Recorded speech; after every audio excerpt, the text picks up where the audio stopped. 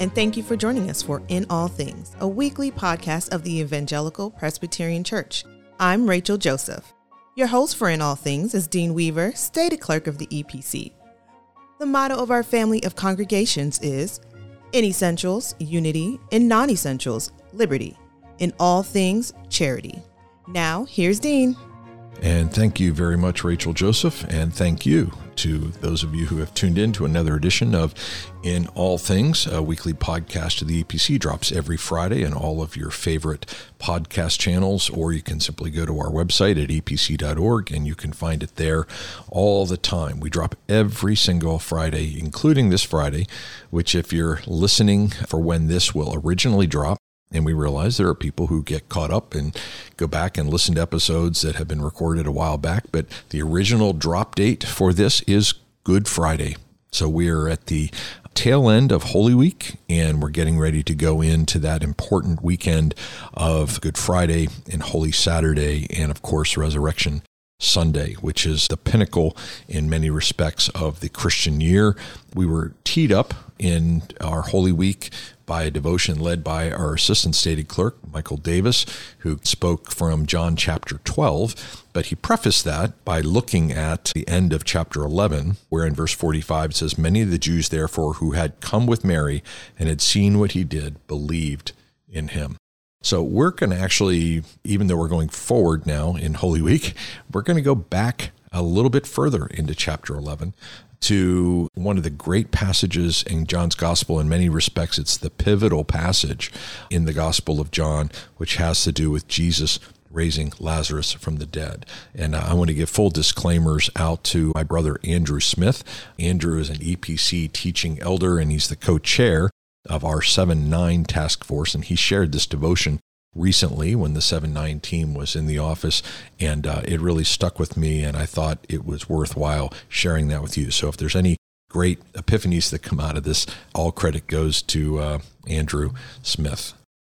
So let's go ahead and read the scripture together, my friends, from John chapter 11, beginning in verse 38.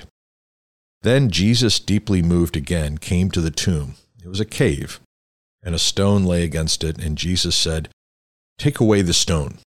Martha, the sister of the dead man, said to him, "Lord, by this time there will be an odor, for he's been dead for 4 days." And Jesus said to her, "Did I not tell you that if you believed, you would see the glory of God?" So they took away the stone, and Jesus lifted up his eyes and said, "Father, I thank you that you have heard me.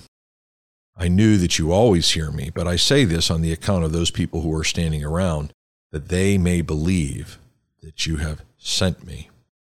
When he had said these things, he cried out with a loud voice, "Lazarus, come out!" And the man who died came out. His hands and his feet were bound with linen strips, his face wrapped with cloth, and Jesus said to them, "Unbind him and let him go." My friends, the grass will wither and the flower will fall, but the word of our Lord will stand forever. The word of God is a lamp unto our feet and a light unto our path. It is good for teaching, correcting, training, rebuking, and all righteousness. The word of God will go forth and accomplish the purposes for which it has been established and will not return void. If you believe this, as we sit together under his word, he will use that word to form and shape us so that we have the mind of Christ to live the life of Christ as he has called us. We pray that in Jesus' name. Amen and amen. At the very end of this text, the phrase, "unbind him and let him go." I wonder if that phrase isn't just limited to Lazarus, but is a phrase that you and I might hear in a fresh way on this Good Friday when we are bound up by so many things that keep us from going to that place of painful suffering on Good Friday, of that eerie, isolated silence and distance of Holy Saturday. We all want to get, obviously, to the great celebration of He is risen on Resurrection Sunday. But before we can, on this day, when this podcast drops, perhaps each of us needs to be unbound by Him so that we could be let go into the resurrection reality that God has for us. And if that were the case, then it would be said of us that we would be the man who died but came out. If I were preaching this, my friends, that would be the title of my sermon, right out of verse 44. It's an interesting verse that jumped out at me this reading that never has before, because typically as a preacher, I would emphasize, as I did just a few minutes ago, the loud, emphatic imperative, Lazarus, come out. My preacherly voice would have landed hard at the end of verse 43. And then I would have jumped almost immediately to the amazing sight that is the end of verse 44, which is that this guy's walking out with linen straps and his face wrapped, and I can't quite picture exactly how that was going to happen, but the unbinding. But I've jumped over so many times just that simple phrase to describe Lazarus, and I wonder if it would be a phrase that, as we come to celebrate the resurrection this weekend, might be said of us. The man or the woman who had died but came out. You see, the summation of the Christian life, my friends, is death to self. Calvin said mortification to sin. We have to die to sin so that we can be alive to Christ. Dietrich Bonhoeffer said, if anyone would follow me, Jesus bids him to come and die. The Apostle Paul said, I've been crucified with Christ. It's no longer I who live, but Christ who lives in me. And it was Jesus himself who said, anybody who would follow me must take up their cross. The beginning of the Christian life is the death of ourselves. We're the people who believe that life comes out of death. Death is not the end, nor is it the victor. Life, the one who is the light of the world, who is life, abundant and eternal, offers up the life that is truly life, the seamless life, the shalom life, the rich, beautiful life. But we have to be unbound by the things that hinder us, that hold us, that limit us, that keep us from experiencing that life. And he comes to unbind us so that we could be the people who died, but came out. We came out of the darkness of the cave into the new light. As children of the resurrection, our old selves have been crucified and our new selves have now been raised with him, and he now in us. Christ in us, the hope of glory. That's who you and I are to be. Do you believe? Do you believe?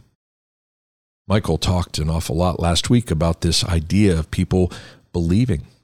And I would tell you that the people who saw Lazarus came out formed the nucleus of a believing community that would follow Jesus, even to this day.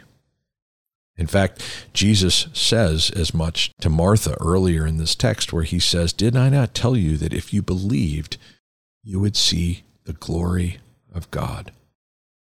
And my friends, I think that's actually the point of this text. And I think it's actually the point of the Gospel of John, and I actually think it's the point of our lives. Do you believe?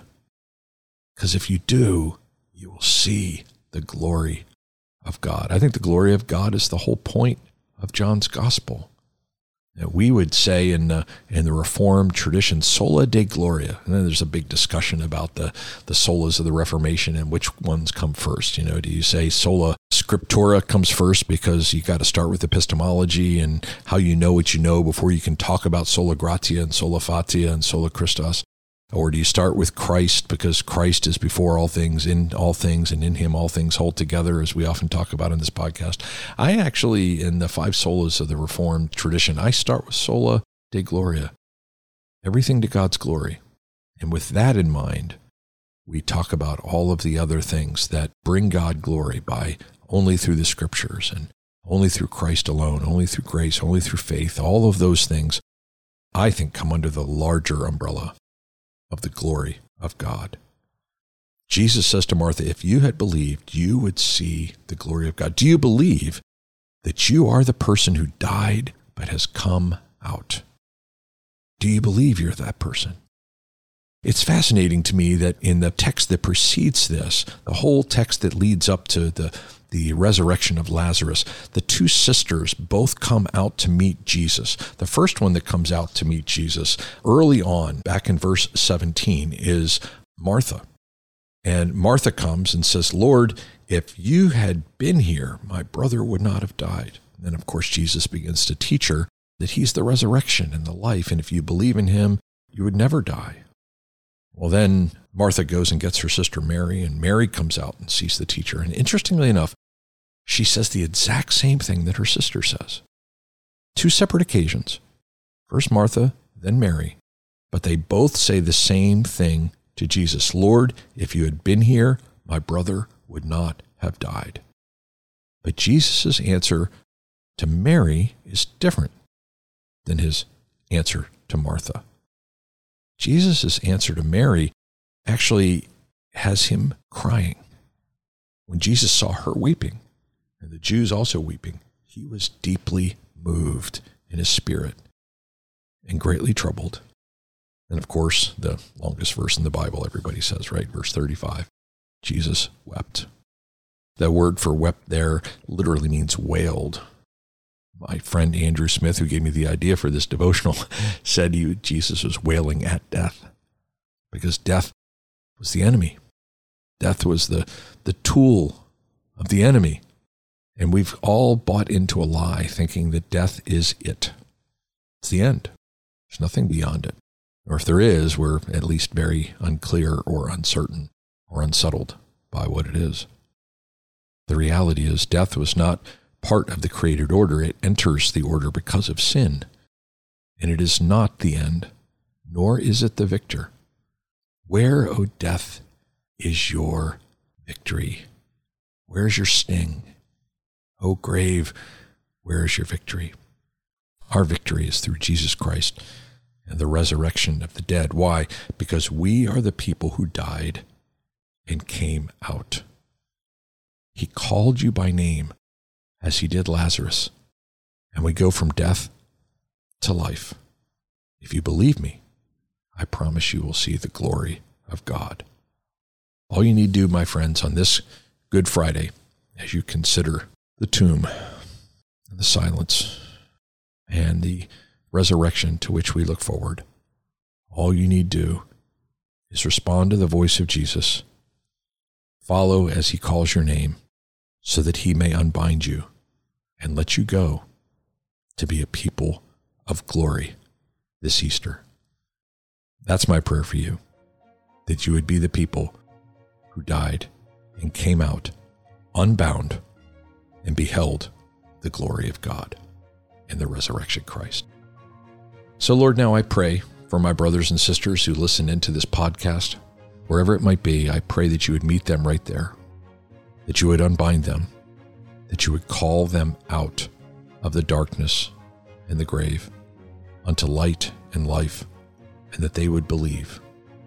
And this resurrection day, they might see the very glory of God. I pray this in the name of the resurrected one, God's glory himself, Jesus our Lord. Amen. My friends, I pray that you have a wonderful conclusion to your Holy Week, a wonderful celebration of his crucifixion, that you have space to sit in silence on Saturday, and that you've experienced the power of the resurrection this coming Sunday. Until the next time when we gather in this venue, I bring grace and peace to you. Thank you again for joining us. On behalf of Dean and the entire team, we hope you will join us for our next episode of In All Things.